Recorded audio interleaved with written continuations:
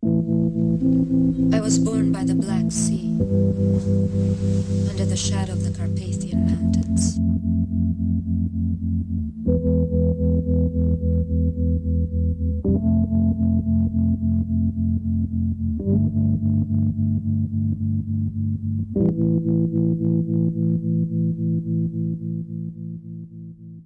Hello and welcome to the Final Girls podcast. This is Anna, co-founder of the Final Girls Collective and your podcast host.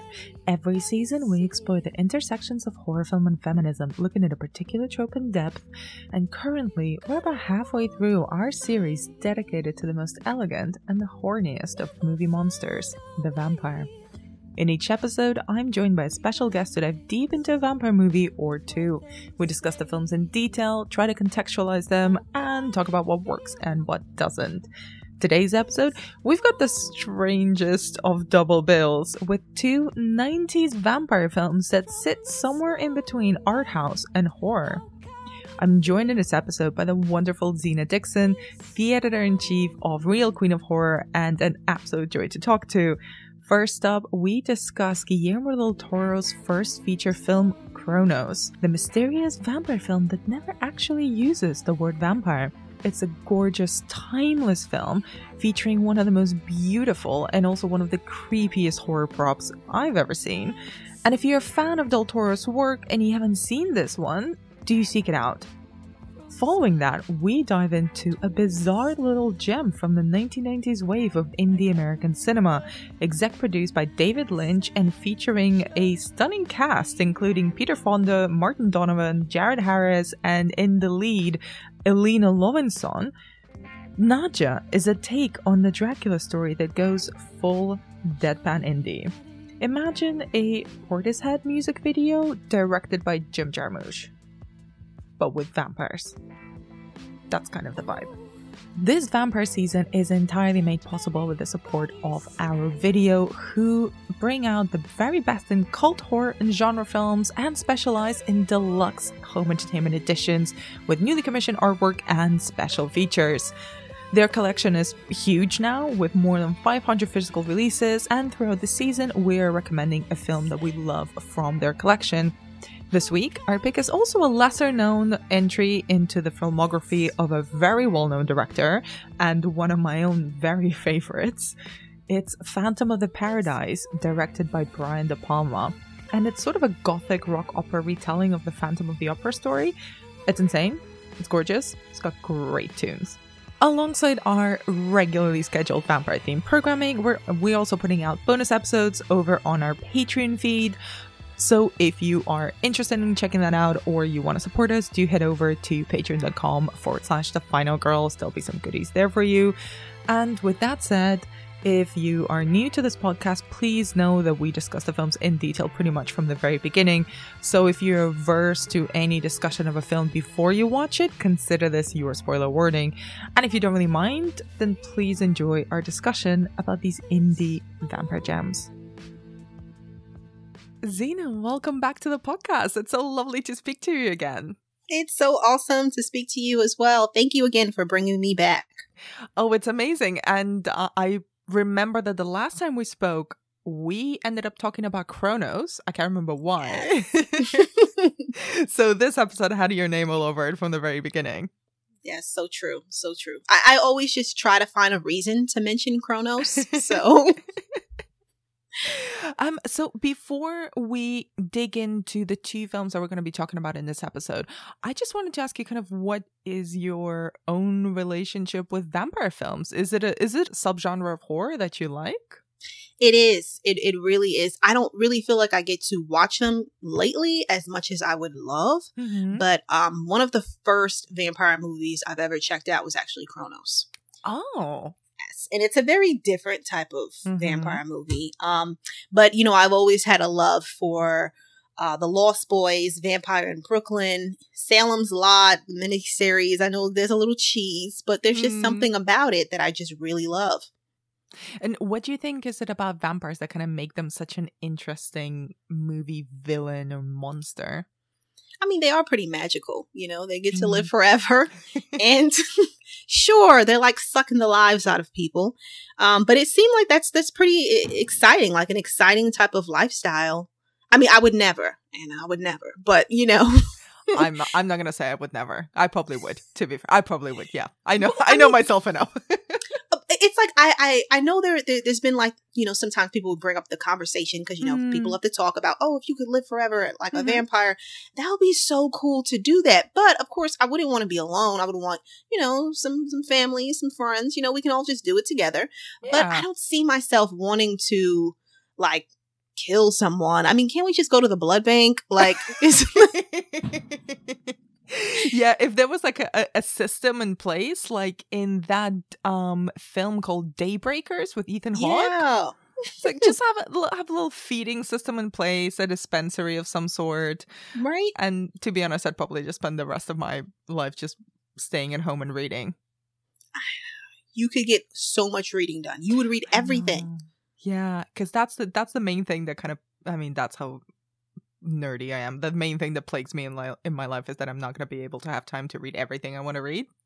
Oh, yeah. Okay, let's not go into this sad state of affairs. But so let's dig into the first film that we're going to chat about, Cronos, from 1993.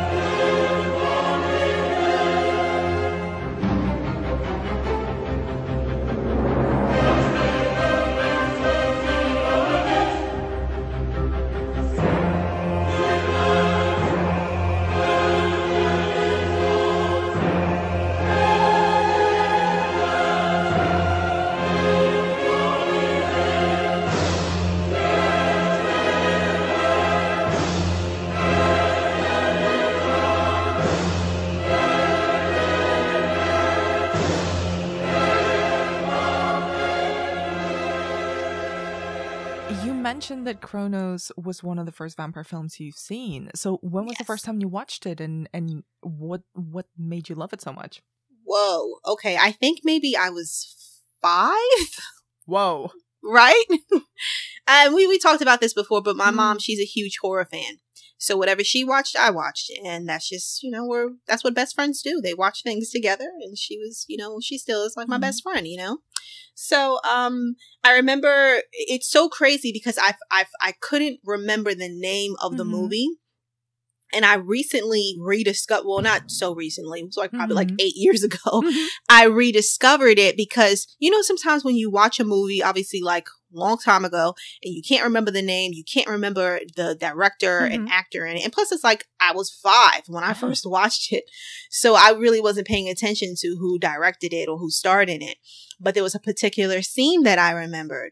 And a while ago, Cronos, I'm not too sure if it's still on Hulu, but it was on Hulu, and I saw like a picture of it, and it was kind of showing like the golden beetle thing, you know?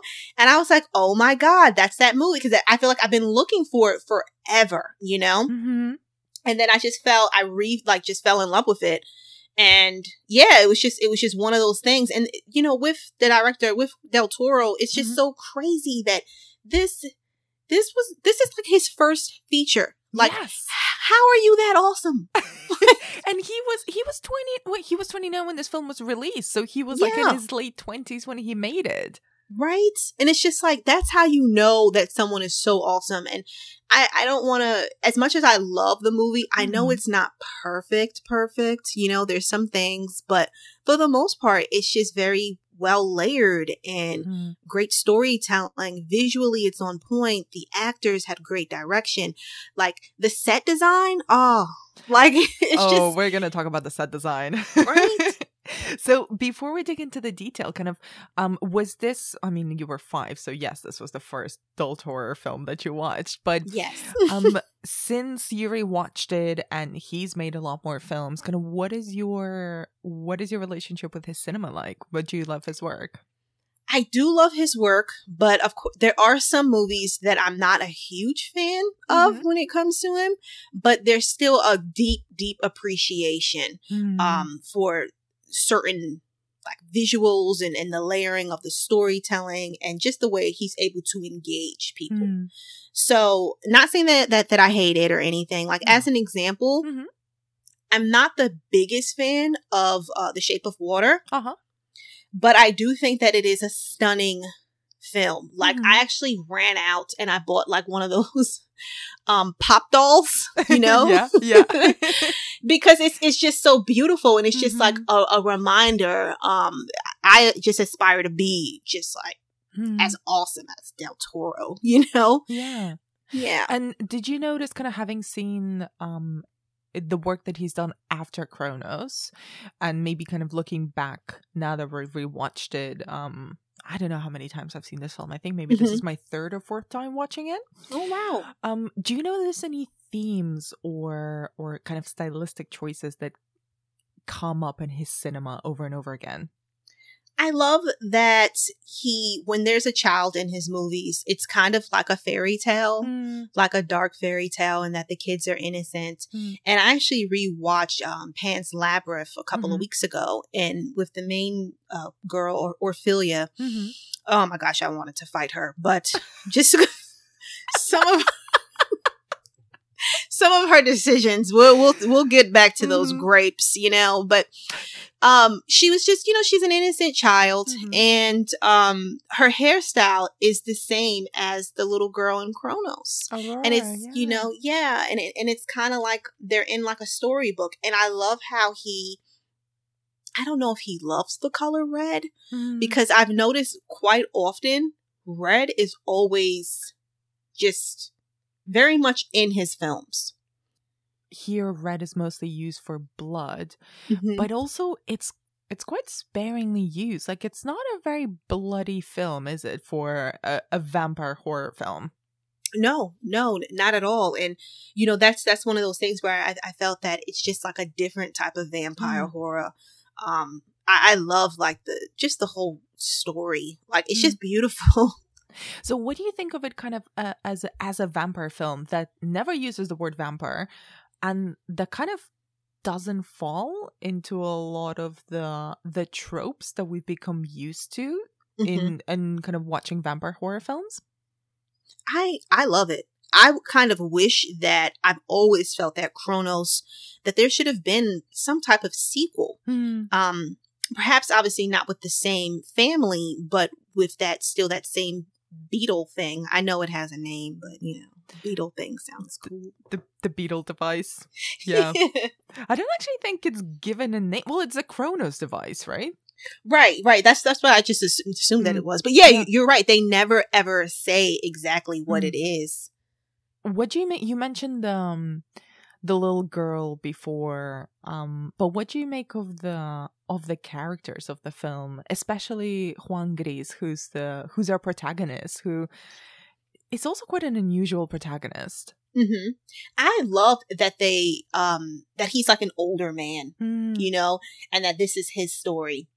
May he rest in peace. I felt that, you know, when it comes to like, and I was kind of talking about this last night, elderly horror, you know, like The Taking of Deborah Logan, The Visit, Relic that just came out 2020, you know, and then even Anything for Jackson, you know. So this is kind of like, I felt like it was a different approach because he seems very happy with his life. He's happy with his age. You know, he has a beautiful wife. He has his granddaughter. You know, he has a great little shop. You know, it didn't seem like his age was a problem. Even when he did find out about this particular device, it's like he just became kind of addicted to it. But I kind of like that it's about him. And at the same time, even though it's his story, I feel like his granddaughter, she plays like a major role and a major part in this film. What do you make about their relationship? I think it's so adorable. It's so cute. Like, right? And even rewatching it, it's like I knew where it was going. Obviously, I watched it so many times, but you know, she just felt like super safe with him. And not that she has a horrible relationship with her grandma, but they don't seem like they're as close. It seems like he has an understanding, of, who she is. Like, just because she's a little kid doesn't mean, because, sometimes some people feel like, oh, just a little kid, you don't have to listen to them. But obviously they have feelings, they have feelings and they have little personalities. And it just seemed like he got her. And you could just see and feel the love.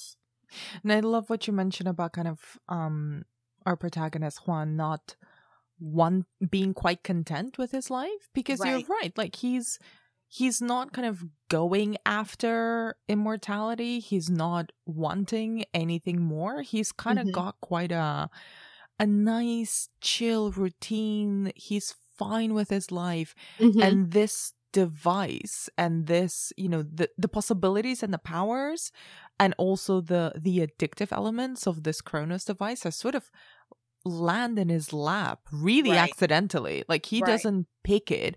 But interestingly, this is a moment that kind of comes up a lot in vampire movies, kind of being turned into a vampire against someone's will. But it's usually quite a violent and sometimes almost erotic moment where, someone is attacked, there's like a biting of the blood or there's an exchange of blood. But this is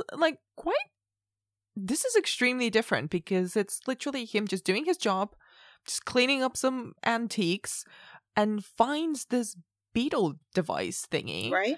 And like it's just this object that doesn't really have, I mean, it's kind of implied to have a will of its own, but this object attacks him. So I was wondering kind of what do you make of this, of his transformation into a vampire-like figure?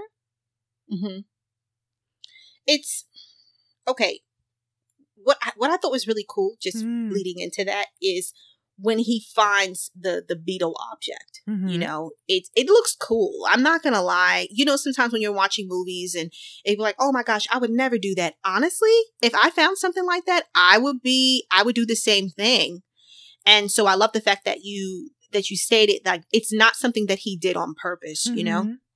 So I love the way it like leads up to that particular moment. That makes sense. Yeah. And I'm sorry, I was talking so much. What was your question? No, my question was really like, you lead into it beautifully, because my question really was, a long-winded question was, what do you make of that scene where that device kind of attacks him? Ooh, yeah, like, it's crazy because, again, we watch a lot of horror movies, right? But it's like, I could like feel that piercing. Yeah. That is just such a terrifying moment, like the way it just injects him. And it's just like, okay, as a viewer, we don't know, this thing is just tightly gripping onto him. We don't know if it's like putting something in him, and which obviously we learn later, there's like some type of pus or whatever, but just like the way the needle is inserted in his skin as if it's like some type of like insect, it kind of freaks me out. And and I love the way it was even shot, because we were able to see inside of the device, and it was kind of like a clock, Yeah. It's, I love love is a strong word, but you're kind of making me relive the scene, and I'm not gonna lie, not enjoying reliving it, because it is really gross. It is like, but it was just like, again, I guess it's kind of cool because it's like, okay, it's realistic, because I think if any of us found something like that, and it's like, even though that thing, it looks a little weird, it's pretty. So yeah, I would be very curious about it. And I'm pretty sure I would do the same thing. What do you make of, like, you mentioned it a little bit before, but it is really beautifully designed. And I think kind of there's a couple of things, like a couple of props in this film that like the Cronos device itself, and then also the Mhm. Alchemist book, which I found so beautiful. Oh, it is. Like, Right? what do you make of? I mean, we're kind of both gushing about how pretty it is, but Del Toro has this thing where he makes grotesque things really Mhm. beautiful. And what do you make of the design of this vampiric alchem? Well, I don't know if that's a word, of this vampiric device. Again, we keep saying it. It's gorgeous. It's beautiful. I think it was, I wish I could remember exactly, but a long time ago, I watched this interview with him, and he was talking about like when he was a kid and how living in Mexico, and there were a lot of women at the time that used to wear like these beetle type of brooches. Mm-hmm. And honestly, I think that this movie created, is the reason why I love brooches so much. Because it's so classy, and I'm still searching for a beetle brooch, similar to this one. But I love that it's something that it looks like it's worth something. It looks old, but I feel like it. I think that anybody would stop in their tracks if they saw something like this. Like the details of it, not just only like the etching kind of like on the outside, but then the inside of it. There's like I don't know if that's like a heartbeat. I don't know what that is in there. We can see the blood flowing through it. It's just really just, again, beautiful and just cool looking. It's beautiful, but there's like that element of something grotesque and slightly horrific that's on the inside that sort of teased. Like we never really get a full picture of what's inside of it. And I kind of appreciate that. I don't really want to understand the whole mythology of the device because it works because it is mysterious. Right. And it's kind of magical or infused with magic. Or I don't know if you got this feeling, but I got the sense that device kind of had an element of agency to it where it was picking who it latched onto. That's true.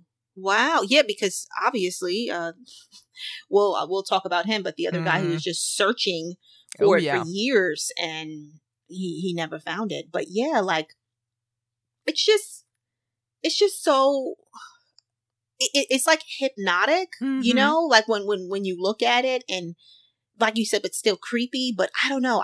Even though after watching the movie and know what kind of device that is, I would love to have that in my house. Oh, I would 100% pick it up if I like found it on the street. Yeah. But one of the things that I really love, I was reading up about this film I've got this big Del Toro book that kind of talks about his collections and his house and how he designs his films. Nice. And there was this thing that he was talking about, which I loved because it's such a nerdy thing to do, and I relate to it so intensely. He said that he always, and I never thought about it until I read this quote, but it's true. He says that he always puts a book in his film that's like a central point in the narrative, mainly so he gets to keep the book afterwards, like the prop. That's cool. I love him so much. It's adorable. But before I ask you about the characters, I just love the preparation that goes into his films and the fact that he made it so young. Like this was his first film, fully independent, kind of fairly low budget feature. And he was like a props and a makeup artist. He was a makeup artist before he became a director. And I read as well that he was so skinned when he was making the film that he was, I think, staying in LA and in a hotel that was like $300 for a month. Oh. And the plumbing would not work. So he sometimes had to go and get a room in another hotel so he could shower. So he'd have to pick between eating and showering on some days. And apparently like James Cameron took him out to lunch one day and said, just order whatever you want. And he just stuffed himself with stuff. It's like, I'm going to get all the drinks. I'm going to get all the food. This is the most food I'm going to have for like a week. And to kind of return the favor, he gifted him his Cronos notebook. It's like the notebook where he would essentially take all the notes, do his designs, his drawings, his sketches, like make notes in the script and stuff like that. And he still hasn't recovered it. Like James Cameron still has it somewhere. And in this book, he was sort of thinking, well, he hasn't moved since then, so I'm hoping it's kind of somewhere buried, like the holy grail or like the goblet of whatever, like buried somewhere in James Cameron's house, and potentially maybe he can recover his original sketches. I hope so. Like, you know what? I think that he knows where it is. Oh my god, do you think he's just like keeping onto it? Yeah, I think he just wants to keep it. That's what I would do. I mean, I would too. So but I'd love to talk to you more about the characters. And you mentioned Dieter, who's like this mysterious millionaire who really wants to get his hands on the Cronos device. Yeah. And also the amazing Ron Perlman, who plays like his nephew / henchman. What do you make of the bad guys of the film? Dieter, I'm sorry, I'm laughing because he no, I get it. He stayed in a freezer, like you know, it looked pretty cozy though, I'm not gonna lie, especially his bed with like the sheer like sheet thingies, you know, it looked pretty comfy. It's very The Hunger, very Tony Scott. Right. And it just seemed like, you know, okay, I didn't like him, but obviously that's the goal. He played a great villain, a great bad guy who's putting all of his money, all of his time, and sending his nephew out there to retrieve or to find this, you know, device that he saw or read in a book 40 years ago. He's just holding on to hope, wearing gloves, you know. He just seems to be like a complete germaphobe. Like I believe it. I believe him, you know. He's a psycho millionaire. And then with his nephew, you know, played by Ron Perlman, I just love Ron Perlman. I mean, he's the best. Right? And I love, like, even with Del Toro, how he always, like, has him in his films often. It's like, oh, is he your muse? That's beautiful. This is such a cute, they're so cute together, and this was the first time they worked together. Right? Yeah. It's like, they're a great team. Yeah, and apparently, this was, like, Ron Perlman's first independent feature. Which is so insane. I know, considering that, this was not the first Ron Perlman film that I ever saw, but I'd always kind of seen him in quite indie films, like really out there stuff. And yeah, he credits Del Toro a lot with kind of inspiring him to work with more first-time filmmakers and like independent features and more out there people, because he had so much fun making Cronos. That's beautiful. I love them. I want them to have like a podcast, a talk show, something. Yeah, they should have like, yeah, definitely a podcast. I was going to say a reality show, I mean, but yes, definitely where they just hang out with each other. I would watch it. I would listen, whatever. Yeah. But then even with Ron Perlman's character, it's Angel. I know that they, you know, I can't. Yeah. Anyway, Angel. He's an insecure man who's just waiting for his uncle to die. Yeah, that's pretty much it. He wants his money. He wants his nose job. I kind of love that little side story because he's just so terrible, you know. And I love when we kind of the way he interacts with Aurora. You know, I just think that that's like super cute because I'm thinking, oh, maybe he won't be that bad, but you know, he is. Yeah, and he's so petty and rude. Like the scene when he can speak Spanish, but he just does this thing and they, you know, use it till the very end of the film, which I think is just like the rudest thing. You know, when Federico Lupi's character clearly isn't speaking English, or like maybe chooses not to, I don't know, because he seems to understand him. But Angel is just kind of continues talking in English at him. And then occasionally switches to Spanish, and I'm a bit, is this what kind of like this little power game thing? Right. It's just looking bad on you, May. And on top of that, he carries around like a picture of like pictures of noses, you know? I love that. There's not many actors who can pull off that level of camp and be completely serious and still kind of menacing, Ron Perlman is one of those actors. Oh, for sure. And we kind of talked a little bit about Juan as a character, but what do you make of Lupe's performance as the lead? I think that he does a great job. You know, because again, when we first meet him and everything, you just automatically love him. He's like everybody's grandpa. Sweet grandpa, you know. But then even when he's going down that dark path, that dark road, it's like, no, you know. And you feel for Aurora because she's doing what she can, you know.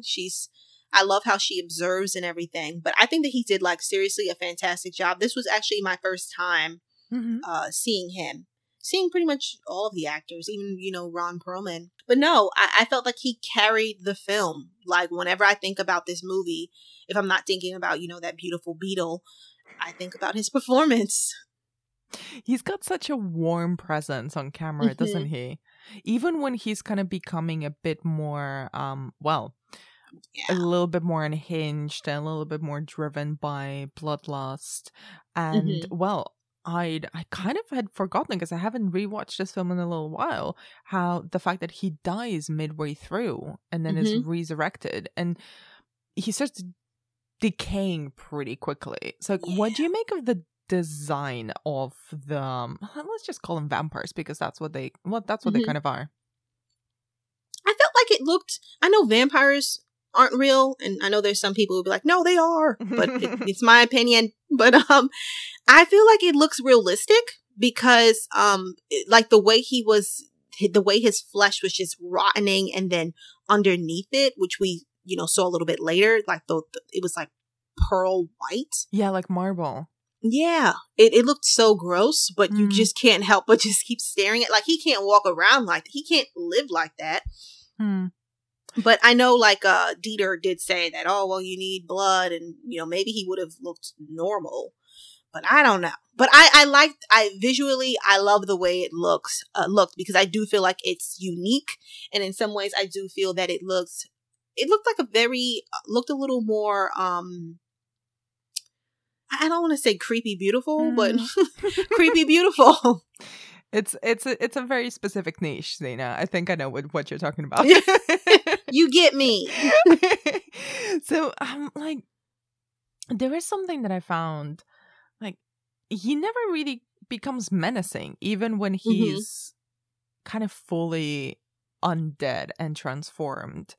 And part of that really is his relationship with Aurora and how he never crosses that line to harm her. Like, he really contains himself when he's faced with essentially the options. Like, you can live forever and be like this if you kill her, or you need to die yourself and kind of take this device with you.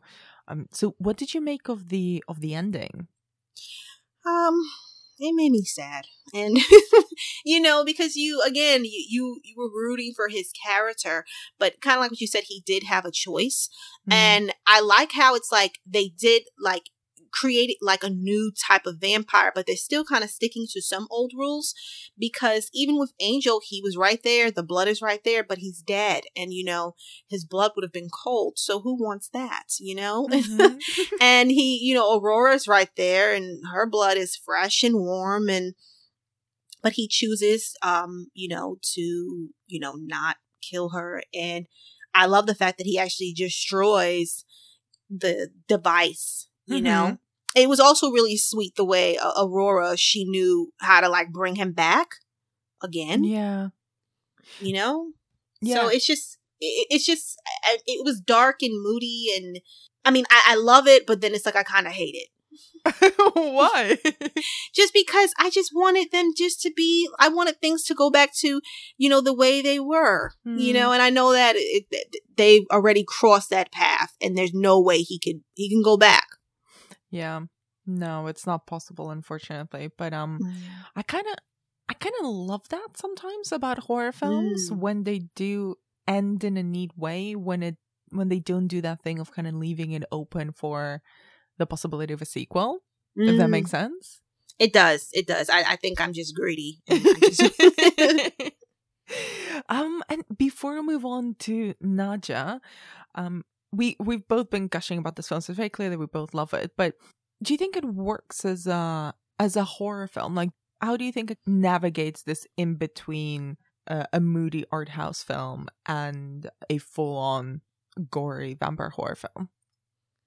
Well, I know that it's not like, which we talked about earlier. I know that it's not the traditional vampire, even a traditional horror film. But I do feel that it still has those very dark elements, and where it kind of plays with you. It plays psychologically, and it knows how to pull emotions. So, and then art-wise, it does have that artsy type of feel to it because visually it's stunning. And even sometimes, I want to say maybe 40 minutes of the film, or maybe that's too much, 30 minutes or so of the film, there's no dialogue.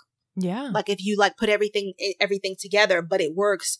It's hypnotic. It's creepy. I feel like it's just a very like haunting film that I feel like if you haven't seen it, you really, really should check it out. Yeah, I know this film is a little bit lesser known. Maybe it's become better known since it was included in the Criterion Collection, which I know was kind of like such a big starting point for cinephiles who are looking for, sort of quote unquote quality cinema. Right. There's not that many horror films that are included in the Criterion Collection, and I love that they've included the 3 Spanish language horror films that Del Toro has made. Yes. This, Cronos, and Pan's Labyrinth, and The Devil's Backbone, which is like a Spanish based like Civil War era horror film, which I still find very creepy. Like, it genuinely creeps me out. Yes. So is there anything about Cronos that you wanted to talk about that we haven't discussed before we move on to our next film? I guess just the last thing, I kind of wanted us to talk about how it feels kind of timeless. Yeah. What do you mean by that? I remember when I first watched the film, that was in the 90s, and I couldn't really tell what time they were in. Sometimes it felt like it was like maybe 60s, 70s, maybe the 80s. I don't know. But then when I rewatched it, like the first time, like 8 years ago, it was just kind of like I couldn't pinpoint, the year. And I love the fact that even with the clothing, with the set design, like obviously there's no like cell phones or computers or anything like that. But as an example, when one of the opening scenes, like with his car looks kind of, old, but it looks like, okay, well, he's a man that enjoys vintage things, And then when he walks into his shop, and one of the first items that I read that I just was just so in love with, there's like a golden cash register. Oh yeah. Like, it's just so beautiful. Like there's so many things. So it's just like I couldn't tell exactly, and I still can't tell what time it's supposed to be. But I know, like, technically they kind of did tell us, but say if you didn't see that part, and it didn't feel like it was like the late 90s. So, but I don't know. That's just me. Yeah. No, it does. I can see what you mean, because it doesn't make a big deal out of when it's done. Like, this film was shot in the early 90s and released in 93. So like it's the present. That's all they're giving us. But none of it has aged as much, because you're right, because he's an antiquarian. He's like an antiques dealer. So he's already kind of dealing with older stuff anyway. And there's nothing, aside from maybe, the absence of digital devices or whatnot. But yeah, it doesn't feel aged visually. That's for sure. And definitely doesn't feel like something that you instinctively say, oh, that's so 90s, or that's extremely 80s. Yeah. But I don't know. Like, I could be a little bit biased, because I just feel like this movie is just perfection. So, bold statement, but I'm not going to disagree with you. Because it's really soothing, weirdly enough. Isn't it weird? Like when I was rewatching it just earlier today, this is just like a dipping into a warm bath, except that there's a vampiric device and tons of blood and someone licking blood off of a floor. Like that part made me so upset. It's just like, okay, if you're gonna do that, you better just lick quickly and go. That's it. Like he was really enjoying it. Like the hesitation. But also, I mean, I'm not gonna lie, we're recording this in a post-pandemic world, or like, during pandemic world. I instantly thought, it's like, oh, that's the only thing that's aged. Just like, you would not be able to do that now, sir. Like, come on, why would you do that? And then my thing is, if that's the case, why don't you just take his towel? Take the towel that he had. Don't lick something off, even if it's the counter in the bathroom. That's gross. And the guy who came out of the bathroom stall using his hands to wipe the blood, like, come on, that's gross. It's definitely pre-COVID. Although I gotta say, those marble countertops, beautiful. Right? What place? And you know what I realized? Like, okay, crazy thing is people, they don't always talk about this a lot, but Cronos is a Christmas movie. Wait, what? I'm sorry, I was yelling. Cronos is... I love it. I genuinely have never thought about it as a Christmas movie. Wait, is it? Right? It is. And I didn't realize that even when I watched it like a while ago. So when I rewatched it yesterday, I'm just like, oh, it's a Christmas movie. It's a Christmas New Year's movie. Like, I need to keep that note, because people are always asking like, oh, what's an underrated Christmas movie, Christmas horror movie? Well, here you go, so. Wow. Okay. Oh my god! I've just watched it earlier today, and I did not. It did not feel Christmassy to me. But you're right. It definitely doesn't. It's not in your face, but I've noticed like their Christmas tree when Federico's character was sliding down the stairs in pure ecstasy, like whoa, And then when he was licking the bathroom floor, that's the New Year's party. You're right. It's a New Year's party. I look forward to this popping up in one of your videos, Yes, it's happening. See, all because of you. Thank you. And you're going to get a shout out with it. Because you made me realize this. This is like such a discovery. Well, you're welcome. So we've gushed a lot about Cronos. And for anyone who's been listening so far and hasn't seen it, please do seek it out. It is really, really amazing. But I wanted to move on now to the second film that we're going to be discussing, Nadja from 1994. I was born by the Black Sea, under the shadow of the Carpathian Mountains. I'm going to see my brother. Does he live in Carpathia? No. Brooklyn. In my head, it's like receiving psychic facts. You will take us to him. I'm a relative. Can you identify the body? We will take the body. He's undead. If they don't destroy his body correctly, he'll be back. Won't be pretty. These creatures are everywhere. They invade your thoughts, then your heart. I can't believe I'm letting you do this to me. I think I'm in love. Jason Jim. She's a zombie. They have powers. You can hear the blood in our veins. We're going to die. That's right. The family curse is selective. It goes way back from Romania. How do we find them? How do we fight them? It just seems to me you've gone through something and you haven't quite come out the other side. How can it feel this wrong? Don't look away. Steady. So this is extremely different.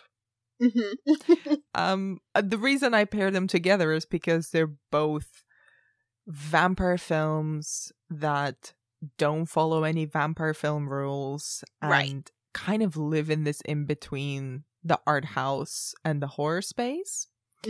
So I wanted to ask you, kind of, now that we're digging into this film in particular, had you seen it before? Was it on your radar? And you know what's crazy? I've never heard of it. Oh my god, amazing. Yeah, so what did you make of it? So, okay, I'm not going to lie. At first, when it first started, I felt lost. Mm-hmm. And I was like, what? You know? And I didn't know that at first, okay, let me take it way back. So I love buying blind buys, you know? And when I first like Googled it, it just popped up on YouTube. That is available on YouTube to watch, because I was just gonna like pick up the DVD and because you know how it is, like the blind buys, it's fun. Sometimes you love it, sometimes you don't, you know. So but I was like, oh, it's right there on YouTube. So I rewatched it again last night just to have like a better feel of it. So okay, when I first started watching it, I felt very lost. I wasn't too sure exactly what was happening. But then, you know, towards the middle, I'm still, all right, I can follow what's going on, but it's just like, okay, I don't know if this movie's for me. But by the end of it, I loved it. That was a twist for me. I was fully expecting you to just go, no, this film's shit. No! So tell me, I love it when that happens, because it happens so rarely. Right? So what made you love it in the end? So, okay, first off, it is like an independent horror. Or is it? Okay. Well, it is. I mean, we're going to discuss the extreme indie 90s vibes of it in a bit. Yeah, it has like such a, okay, what was throwing me off about it, I guess, is kind of how it has like what's the word? The humor. It's very dry. Yeah. And okay, and I was just like, okay, well maybe I'm just not getting it. Maybe I'm not, you know, their audience, you know. But I was like, you know what? I love the fact that I'm watching something new, and you know, I feel completely ignorant to say like I've never heard of it before. But looking back, I've never heard of it, but I think I've seen the poster before, you know, but I don't think I really paid much mind to it. So I guess like I wasn't able to connect with it in the beginning. You know, it feels like I was expecting to see more modern, which I feel like they achieved this, but I wanted to see more of it, like a modern type of feel when it comes to Dracula, when it comes to with the vampires, because even with the character Nadja, I mean, she looks so cool, and it's like she's like a diva, you know. She's very spicy. So I don't know, like you're giving me all types of ideas, because I'm thinking about doing a list on undead divas or something, because oh my god, I love it. I want to watch that right now. Right? Top undead divas, like that's amazing. But no, like I wasn't connecting with the characters, you know, and I kind of felt like, okay, it kind of feels like the director is trying too hard. Yeah. You know, because Dracula is already major on its own. Like, you know, you're kind of tackling something a little bit that might be too big for you. And then towards the middle of it, it's just kind of like you kind of got used. Well, I felt like I got used to the world, used to the pacing, used to the dry humor, you know, and it kind of has like a magic to it. Like it feels very dreamy, you know? And I kind of like that. It felt, I don't know, like it felt like serious, but then there was some, you know, funny parts. Well, maybe it's not funny, and maybe I'm just inappropriate for laughing at certain things, but I don't know. It had like it's very memorable, like even down to with David Lynch's us quickly seeing him, you know? Oh yeah. Right. And so then just by the end of it, you know, first off, they actually do have like a straightforward story. So it's probably something that, you know, it's nothing like super deep or profound, but it is very straightforward. But by the end of it, I don't know what it is about it, but I just felt that, okay, it's a wild vampire story, you know, and just being able to like see with some of the performances, like, don't get me wrong, I don't feel like this movie is going to be for everyone. You know, I can totally see people not like vibing with it, but for the most part, I liked it. I felt like it's stylish. It has like a great sense, again, like it feels dreamy but comic book like. I kind of wish that even with the storyline, maybe if it needs a little bit more amp to it, but I mean, for the most part, like I enjoyed it. It's so interesting because I'd also never seen this film before. I'd seen a poster, like I knew what it was, but I think I had an idea of it in my head that did not match with the actual film. But I really wanted to watch it, and I'm a big sucker for these kind of art house horror films.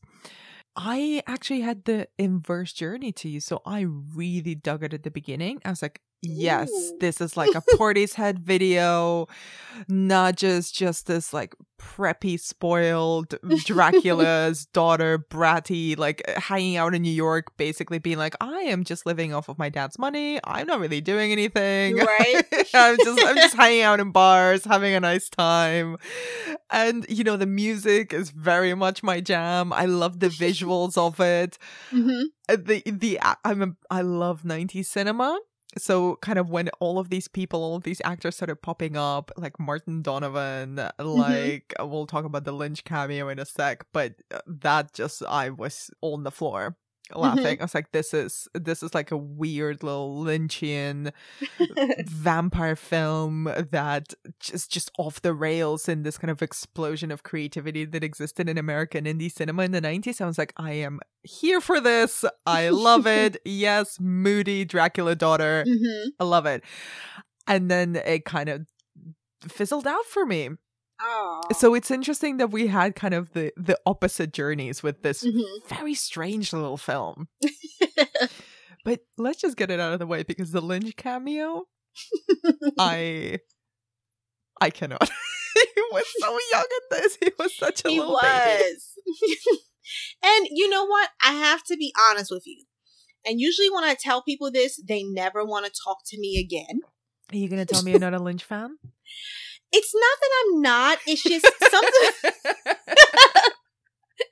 But sometimes with some of his films, I'm not super crazy about. Like how like some people like they just feel like it's just everything and more. And I think it would start it with me. I'm not saying that this movie is not a classic. It's a classic, but Eraserhead, like I was not a I'm not a fan. I'm sorry. I can hear the listeners dropping off, Sina. No. No, I'm joking. You're absolutely your prerogative to not be a Lynch fan. Yeah. I mean, but I just picked up, well, a friend actually gifted me a Blu-ray of Lost Highway. Yes. So it's just, I'm really looking forward to watching that, and he knows me really well, so I'm excited to check that out. And I did love Mulholland Drive, so, you know, but it's just Eraserhead, you know? So. It's its own thing. It's an acquired taste. Yeah, for sure. But this film, because Lynch, aside from the hilarious little cameo he makes as the mortician's receptionist, the mortuary receptionist, he's one of the executive producers on the film. Does it feel Lynchian? Yes. And I'm not gonna lie. I'm not going to lie. So, okay, when I saw that the movie was on YouTube, I was like, well, is this really it? So then I kind of like was scanning through some of the scenes, and I saw him, and I was like, no, because I thought that it was going, I thought that, you know, it was going to be like that, but I'm like, no, stop it. Let's go in with an open mind. And when I saw his character, well, I saw, you know, like you said, he's the receptionist or security or whatever. It made me laugh because it's just, he was just there, just staring, you know? I love Lynch when he puts himself in his movies or his projects because he's just so deadpan. He is, yeah. You alluded to the very dry humor of this film before, and it really also took me by surprise. It took me a while to understand whether the director was meaning for this to be a comedy, whether it was just being very indie. Right. So did the deadpan humor work for you? It did. Like at first, it took me a while to, you know, realize like, okay, that's what it is. Because even with the dialogue, it just felt a little bit off. And I was like, wait, what? Like, you know, like I didn't feel connected with it. But once you realize like, okay, this is that's the world that they're in. Because even some of the characters who don't have any lines, which this is kind of jumping ahead, but with the two guys who worked at the auto shop, that scene made me laugh for some reason. Like, So, but I don't know. I liked it, but you can understand if someone, if they're not aware of that, it could be kind of hard to, again, just kind of like vibe with it. Yeah, I think if I had known that this film was really going for the kind of deadpan comedy vibe, I would have had a different frame of mind going into it. Right. But like I got into it pretty quickly. Like I mentioned, I kind of really dug it from the very beginning, and it kind of trailed off at the end for me. But I also love, when I was looking up how it was received at the time, the fact that Roger Ebert, the late great Roger Ebert, referred to it as kind of deadpan noir. Which I love as a subgenre. But you mentioned the dialogue before. Some of the dialogue in this film is ridiculous. Yeah. Like, I wrote some of it down, Zena. That's how ridiculous it was. Like, I literally have a whole notebook, a whole page of notes, and half of it is just lines. And my favorite one was like, "This mouth is like a tiny poison guillotine." Oh my gosh, I remember that. I was so confused. And then when this is jumping ahead again, but I just want to stay on the humor bit, because when Nadja goes to reconnect or confront her twin brother, and she's telling this story, and someone starts playing the harp for some reason. Oh yeah. That's the part for me. I was like, wait, what? Like, it was just so distracting. What is happening? I think that's the part that started losing me, because I was like, there's an actual harp in a scene now. But you know what? It's like, at that point, they just had to do it. Like, you already have everything else in there. So. And that thing about, I just gotta read it out as well. It's just when Martin Donovan's character, his girlfriend Lucy, his wife Lucy, is starting to transform into a vampire because she's been bitten by Nadja, and he's like, she gets that Sunday afternoon depression every day now. Oh my gosh. Like, he's a terrible husband, but like, yeah, he is. The thing is with Lucy, when she first, like with her interacting with Nadja, I was kind of confused at that part. Still, I keep saying that I was confused, but I was like, seriously, I felt really confused, because it was just kind of like, okay, you're a married woman, and you seem like, at first, when her husband gets knocked out and he's in the ring, and they kind of use that opportunity to tell us about their relationship. Yeah. Like, that part was just like, oh my God, no. Right. But then, when she meets Nadja, and it's just like, she just has some type of attraction towards her. I was confused, but then I realized, okay, well, but Nadja is like a vampire. She has that, that sexy power, so that's just like, it's radiating, and that's just how it is. And it just seemed like she was feeling, Lucy was feeling a little bit off. I don't know if it's just like, empty about her life or her marriage. There was just something going on there. So, I mean, in a way, I get it. It kind of makes sense that would happen, between the two, because, they have their sexy time together. Yeah. But, I felt like the dialogue when she was talking to Nadja felt a little bit off, and that's when I think that was around the part that I realized, oh, dry humor, Yeah. That's when it connected for me. Yeah, because when they first meet, it was like this random, these two strangers talking very intensely in a bar, and I made a note of it as well. It's like, this is a whole in the 90s subgenre of just intense conversations with strangers in bars, things that would never happen in cinema now. But there was filmmakers who made their entire careers based off of that subgenre, right? But there's one other thing that kind of, I think, is really interesting about this film, outside of the slightly weird deadpan humor, and it's the way that it's filmed, kind of the aesthetics of it. What did you make of the visual language of it? Honestly, I dug it. Like, at first I didn't, because it's just like, okay, but why is it in black and white? Like, I wasn't too sure, but I'm gonna stick with that feeling of, it felt dreamy. And I think that they kind of wanted to keep it in that type of sense. And it felt like it was like very dramatic. you know? Mm-hmm. I love that it was very, like, okay, it felt like it was supposed to be like a reflection of Nadja, Mm-hmm. because again, you know, it is titled after her. So it is, you know, it is about her and how she feels. And even though she is spoiled and she's, you know, this undead diva that's ruling the world and stuff, there is something that she feels, I don't know, like there's something about her that perhaps feels like, I don't want to say, I keep using hopeless, but you know, that kind of feeling. At least that's how I took it. You know, it kind of was supposed to be like a reflection of her type of surroundings and how she felt.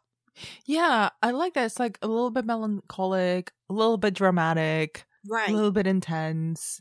And also there's this, like, did you notice these really interesting inserts that he did that were kind of supposed to, I read this after, I mean, I think I read it at some point. I don't know if it was before or after I watched the film, of like doing kind of vampire vision, where there's like moments in the film that are filmed with a different camera, called the pixel vision, pixel vision camera. And it looks kind of like a little bit, little bit less high quality. Yes. A little bit more like a pinhole camera. Yeah. And what's really fun, this like, sorry for a digression, but I've gotten into the bad habit of kind of looking up what filmmakers did around the time that they made something, or kind of what they went on to do, if their names are not, if they're not like Del Toro or someone super recognizable. And this guy, the director of Nadja, Michael Almereda, his name didn't sound familiar, but turns out he directed Hamlet, like the 2000 version of Hamlet. You know, the one where he does the soliloquy in a Blockbuster video? Yeah. And he's used this little camera, this pixel vision camera, in that film as well, which Hamlet uses all the time. That's crazy. Wow. Like, in every single one of his projects. Like that camera insane. Only was on the market for like a year. Again, sorry, nerdy wormholes that I dived into. But it was only in the market for like a year, and he used it in this film for kind of Nadja's point of view, and then in Hamlet, and in all of his other stuff as well, because he loved this weird, it's like a filmic Polaroid, I guess, is the easiest way to describe it. You know what's crazy is that, okay, I just thought that maybe the copy of YouTube was off. That's what I thought at watching it. Yeah, I was like, wait, what? Oh, whatever. You know, you just have to keep going. But that makes sense. Like, yeah, because sometimes it would get like it was very pixelated. Yeah. It's really cool.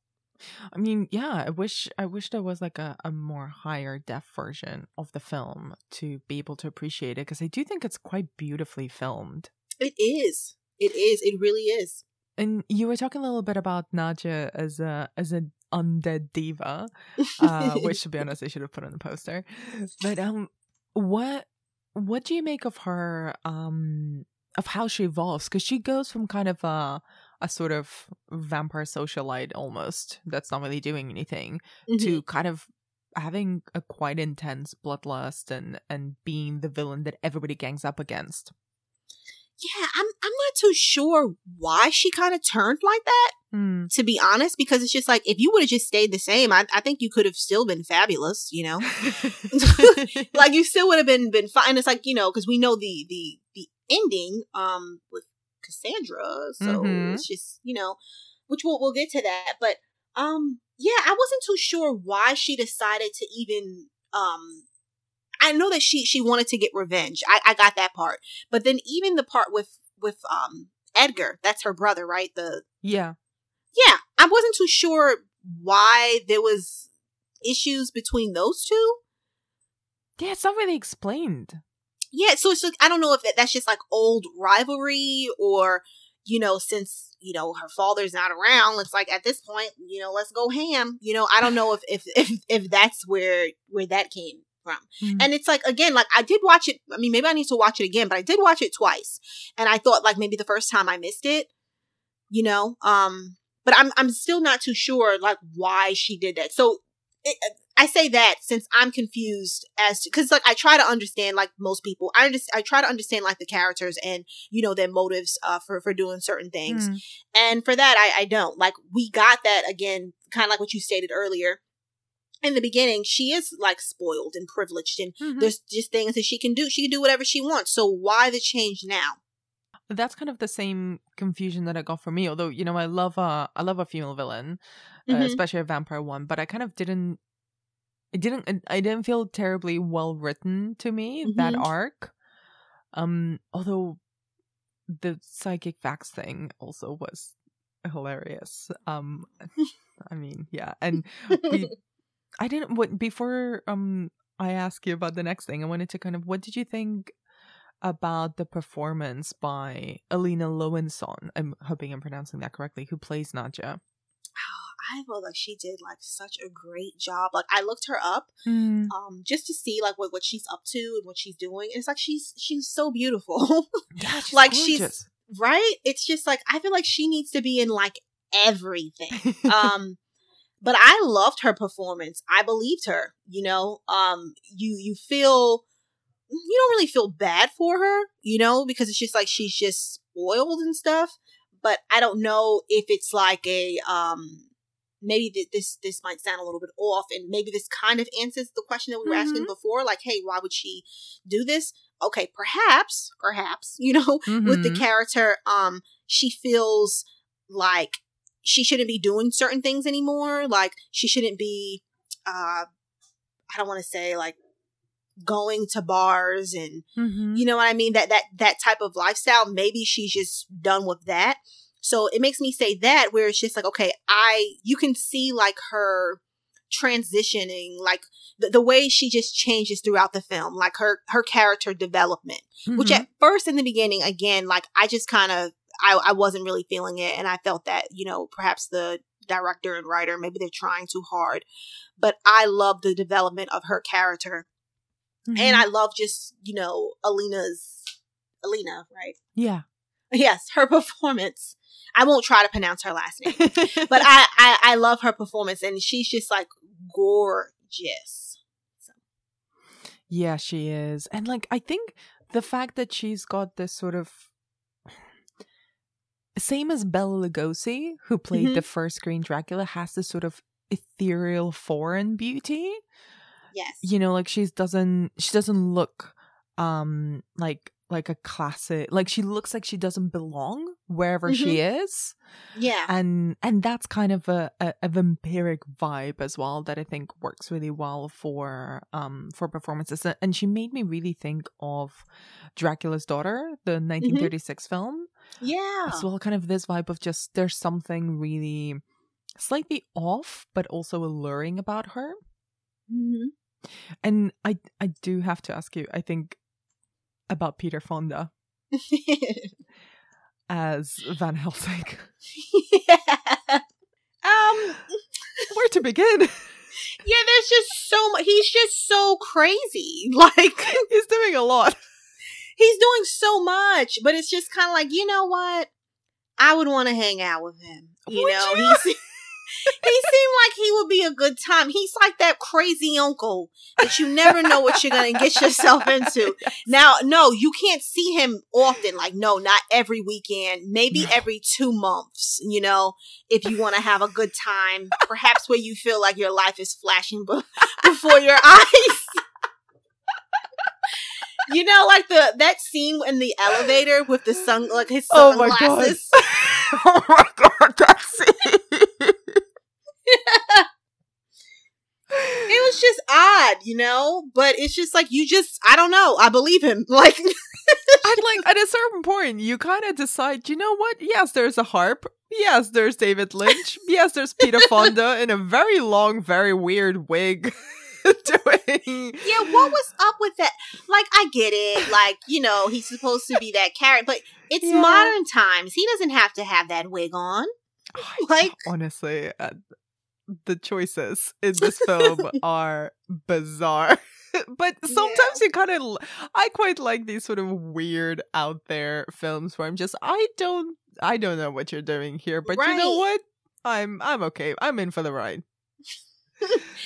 it's like, and that's what I mean, where that's what, I know we didn't get to like the ending, but it's like by that point with like that elevator scene where, you know, this is where it started to change for me, where I like started to like really dig the movie because, and it's like sometimes you don't really know that, like that you like a movie, and it's so weird because like the first time I watched it, I felt lost. It was like, you know, I don't know. What am I going to tell Anna? You know? But then, you know, I rewatched it and I had a better feel for it, you know, and I didn't mind. It wasn't like a horrible task. Like, oh my gosh, I have to rewatch it. You know, I felt good going into it. And I felt that way about, there's this movie by this, there's this film, directed by this Mexican director, Carlos Enrique, Taboada. I'm probably pronouncing his name wrong, but it's called Poison for the Fairies. Yeah, right. Oh my God. Right? You've seen it. You love it. Okay, but this is why we're so connected, Anna. This happened last time as well when you mentioned something about a scene, and I couldn't. I had to like turn around so I wasn't screaming into the microphone. Oh, like I did earlier. Yeah. So yes. But no, if you ever do an episode on Poison for the Fairies, please let me know. Writing it down right now. But no, this is the same thing kind of happened with me with Poison for the Fairies. When I watched it, it's so weird because when I heard about the movie, I'm like, how did I never? There's a point to this. I promise that ties back in. Ties back into Nadja. Okay, so when I first heard of Poison for the Fairies, first off, the title was just like, excuse me, what is that? Why have I not seen it? I need it in my life. And then reading the synopsis, it's like, okay, first off, this is totally my jam. Again, why have I not watched it? So then I was able to find a copy. I watched it, and throughout the movie, it was just like I was intrigued, but I was just kind of like, I don't know. I feel a little bit lost. What's this girl's problem? You know?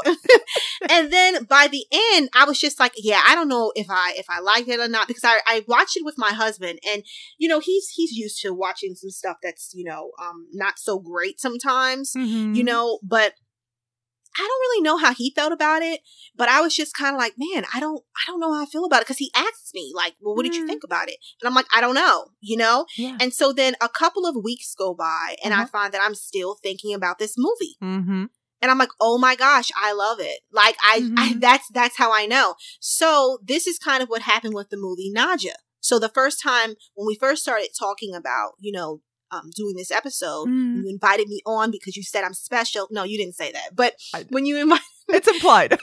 Yes. But when you invited me on, I'm like, okay, cool. So like I was searching for it, and then I found it. I was like, let me just give it one watch, and then that way before we talk, I'll be able to like rewatch it.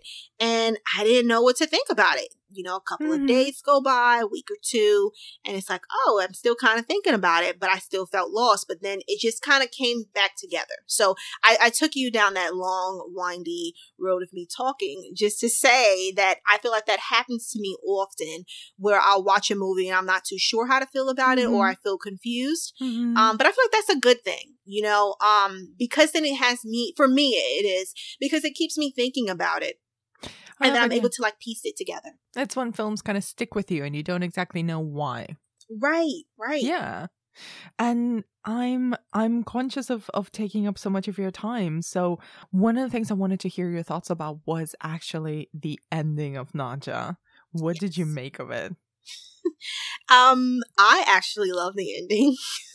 Because Nadja, once again, just proves to us that she is that undead diva, and she is taking over the world, but spicing it up, you know? That's what makes me say, like, okay, maybe she was just kind of tired of her life, and she kind of wanted something new, and now she's literally a whole new person. You know, like when I heard her voice, you know, narrating that part, I was like, oh, it was just so shocking, you know, because I didn't expect it. I just thought that, you know, she died, and, you know, that was that, because she seemed like she was content, and, you know, she was ready to move on. But yeah, I kind of feel like it kind of just seems like it just kind of, worked out still in her favor. Like, yeah. And it's like I have to admit, like, hearing you talk about it, you're convincing me to like it more Oh. than I did when I watched it. But there is something that I like, even hearing you kind of compare it to Poison and the Fairies and stuff. There's something about the ending that feels quite magical, whereas the rest of the film, for big chunks of the film, are quite clinical. Like there's a lot of kind of hospital vibes to a lot of the scenes, particularly with Edgar and the way that they do the transfusions and stuff. The fact that like Dracula is cremated, you know, and they she goes around with this with his ashes.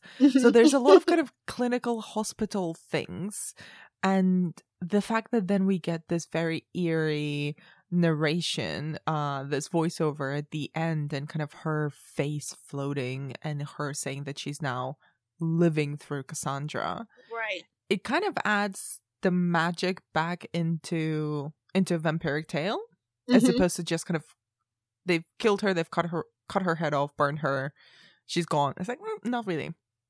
Right. And what's kind of weird,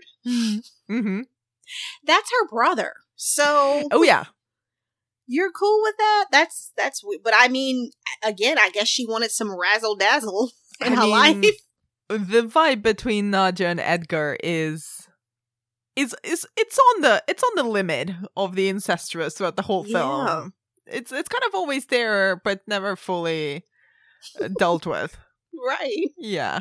But it's just very shocking. And honestly, I didn't see that coming. Yeah, me either. So that's, I don't know. Like you said, I think you described it right. It kind of brought the magic in. And to be honest, if a horror film or, you know, an art house horror film can still surprise two seasoned horror watchers like the both of us, like, do you know what? It's worth it. Right? It's just, and that's what I mean. So we were confused, or I was confused. You know, I wasn't too sure what to think, but then I realized, like, okay, but it has like these elements that I really like, and obviously there's some stuff that I wasn't like a huge fan of, but overall, especially because I had no problem like rewatching it. That's how I knew that I was like a fan.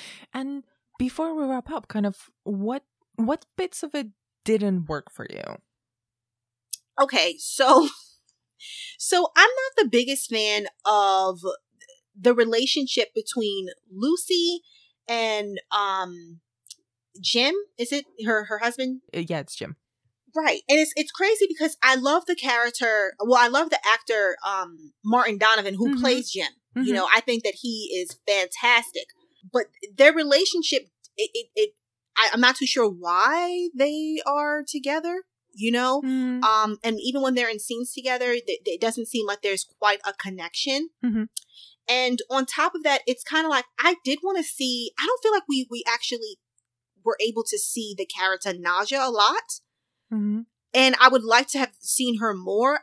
I mean, especially with her, like, really just attacking victims. I know that sounds like off, but that's what I wanted to see. Let us see this privileged, you know, high class, you know, vampire in action. And I just wasn't too sure about that. And then even with Edgar, I get it. Like, you know, we kind of talked about this. I get why he's in the film and stuff, but I don't know what the problem, you know, what his problem was with Nadja and what her problem was with him. Why do they not, you know, get along? And then, okay, first off, now she has to be his, or not has to be, she's choosing to be his wife when she's in someone else's body. So that kind of didn't work for me. And sometimes, I want to say maybe just ending it off. I want to say like the first 30 minutes, it's kind of hard. It was hard for me to get into. And, you know, but after that mark, you kind of like easing your way into it. Then it gets more, you feel more comfortable, more connected with it. And because you know how it is when you start a movie and you have to like get invested in everything. But, you know, from the start, I wasn't like a fan of anybody. Like it was just kind of like, okay, you know, they're in Brooklyn. Okay, cool. And then you see Lucy. She's just this unhappy wife. And it's like, but why are you unhappy? Okay, but you're not that great, you know? So I mean, that's how I felt, like, character-wise. But then, once I was able to learn, then it was better. They seem to be unhappy because it's the 90s and it's a black and white indie movie. I mean, yeah. See, and so and it took me some time, to get in that headspace, but it works. Before we wrap up, is there anything about Nadja that we haven't touched upon that you wanted to bring up? I mean, I think that we covered it all. It is a very strange movie. yeah, it is. There's a harp. There's Peter Fonda in a wig. There's David Lynch. It's very strange. I gotta shout out the soundtrack, though. The soundtrack. Oh, yeah. And the sound design, the soundscape is amazing. It is. If anybody's kind of into new wave or sort of 90s more trip hop vibe music, like Portishead and stuff like that, oh my god, it kind of feels and looks like a Portishead music video. Yeah. And there's a lot of Portishead music in it. It has like the soundtrack adds like a different like feel to it, because it is artsy, but it was just with the music though. It's like, wait a minute, what's that? And in good way.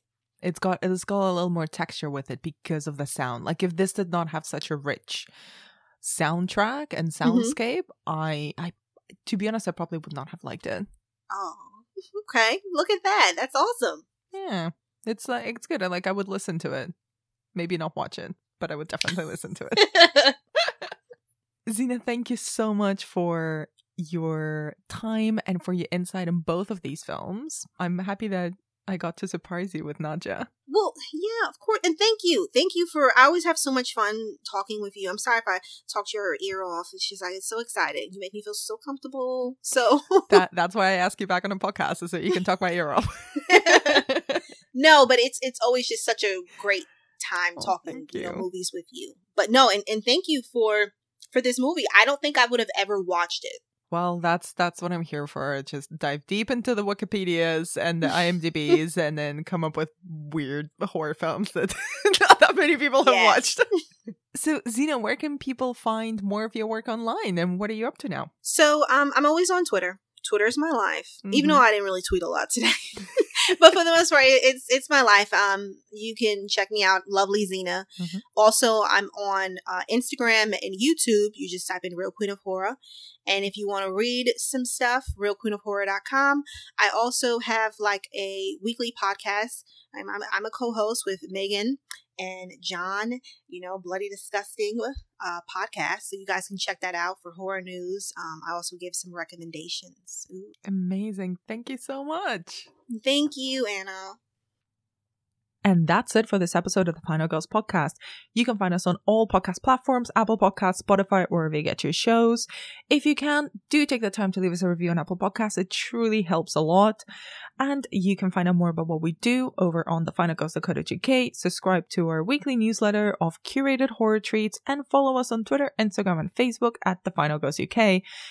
If you can, head over to our Patreon at / The Final Girls, where we will be posting bonus episodes and more goodies to come. You can also follow Zena on Twitter at Lovely Zena, and I am at Anna B. Demented. Thank you for listening, and next week we are tackling the entire Blade trilogy. It's going to be a good time.